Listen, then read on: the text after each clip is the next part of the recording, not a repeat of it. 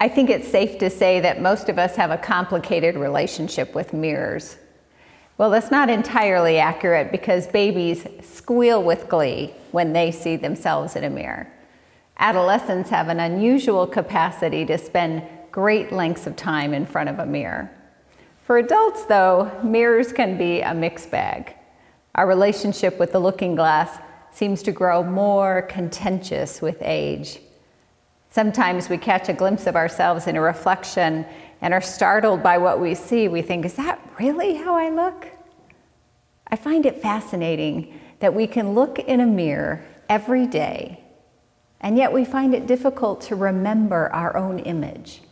When we walk away, it's as if the image slips from us. The author of the book of James actually referred to this when he said, "Be doers of the word.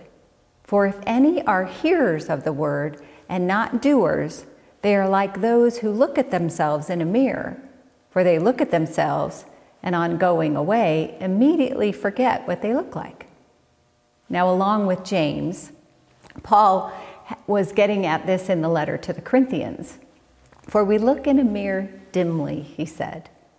And the word dimly in Greek can also be translated in a riddle.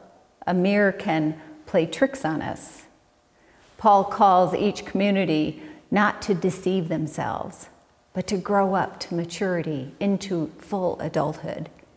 He tells the first century community at Corinth, a community full of divisions and infighting, much like our 21st century world, he tells them to know themselves as they are fully known by God, to see themselves as God sees them, with all their flaws and beauty marks.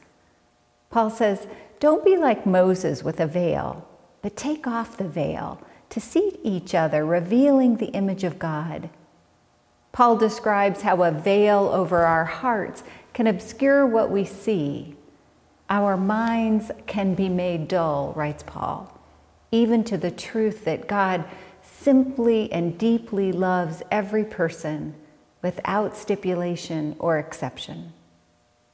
So let's use this mirror as a metaphor for our spiritual lives. In many or most religious traditions, the spiritual life is committing to the path of honest self-reflection through the support of divine grace. And we grow into maturity to the extent that we can accept a full image of ourselves. As we bring our whole reflection into focus, both light and shadows, we learn to receive what we see. We grow into adulthood. Self-reflection is difficult because we have blind spots, or we have areas we're unwilling to look at.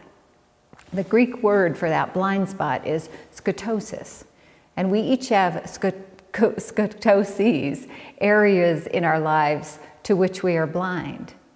Now, friends and family can see our blind spots. We are mirrors for each other. When we see traits in others that evoke feelings of anger or irritation or hatred in us, we might be seeing those parts of ourselves reflected back that we want to ignore.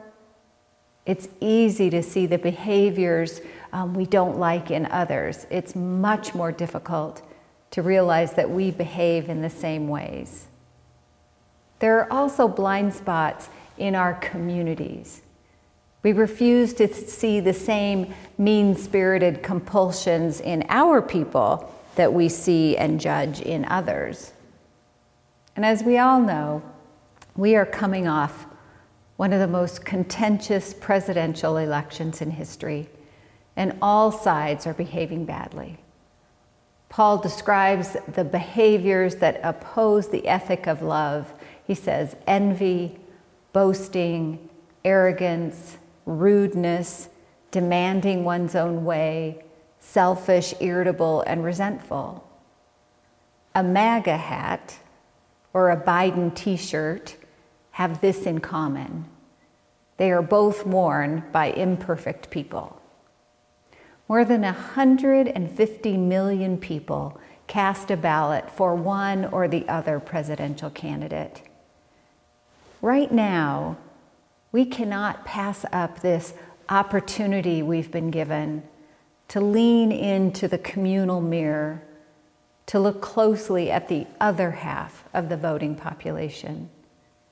We must look past the divisions drawn by political parties or religions or worldviews or geography in order to see more fully the people behind the votes. We cannot risk making other people into monsters. Friedrich Nietzsche said, "Beware that, when fighting monsters, you yourself do not become a monster. For when you gaze long into the abyss gazes also into you." In other words, we must be vigilant not to demonize people we contend with, or in our self-righteousness, we risk becoming what we despise in them. Our Christian faith begins in humble confession, in the confession that we have faults and failings, that each and every one of us falls short of God's glory. We have renounced the shameful things that one hides, Paul says, because where the Spirit of the Lord is, there is freedom. Jesus repeatedly set people free of their sins and healed them. And then he told them to go and sin no more. God doesn't leave us as God found us.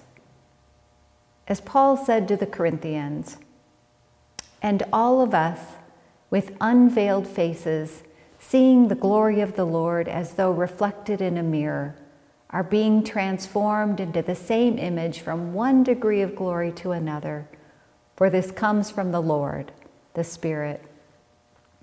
Now let me pause here to say that preachers preach what we need to hear. And these words are for me. When we stubbornly refuse to acknowledge the ways we resist God's imperative to love, we project onto others what remains hidden in us. And you're probably thinking, yeah, but they, the other, are actually literally, factually guiltier than me or than my people. The hard news is it doesn't matter. It does not matter what others choose to do. We must love as Christ loved, because that is the ethic Christ gave us. If we want to understand God more fully and know ourselves more fully, it is only in love and through love that we do so.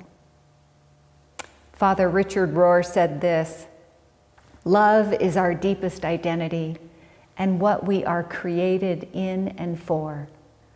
To love someone in God is to love them for their own sake and not for what they do for us.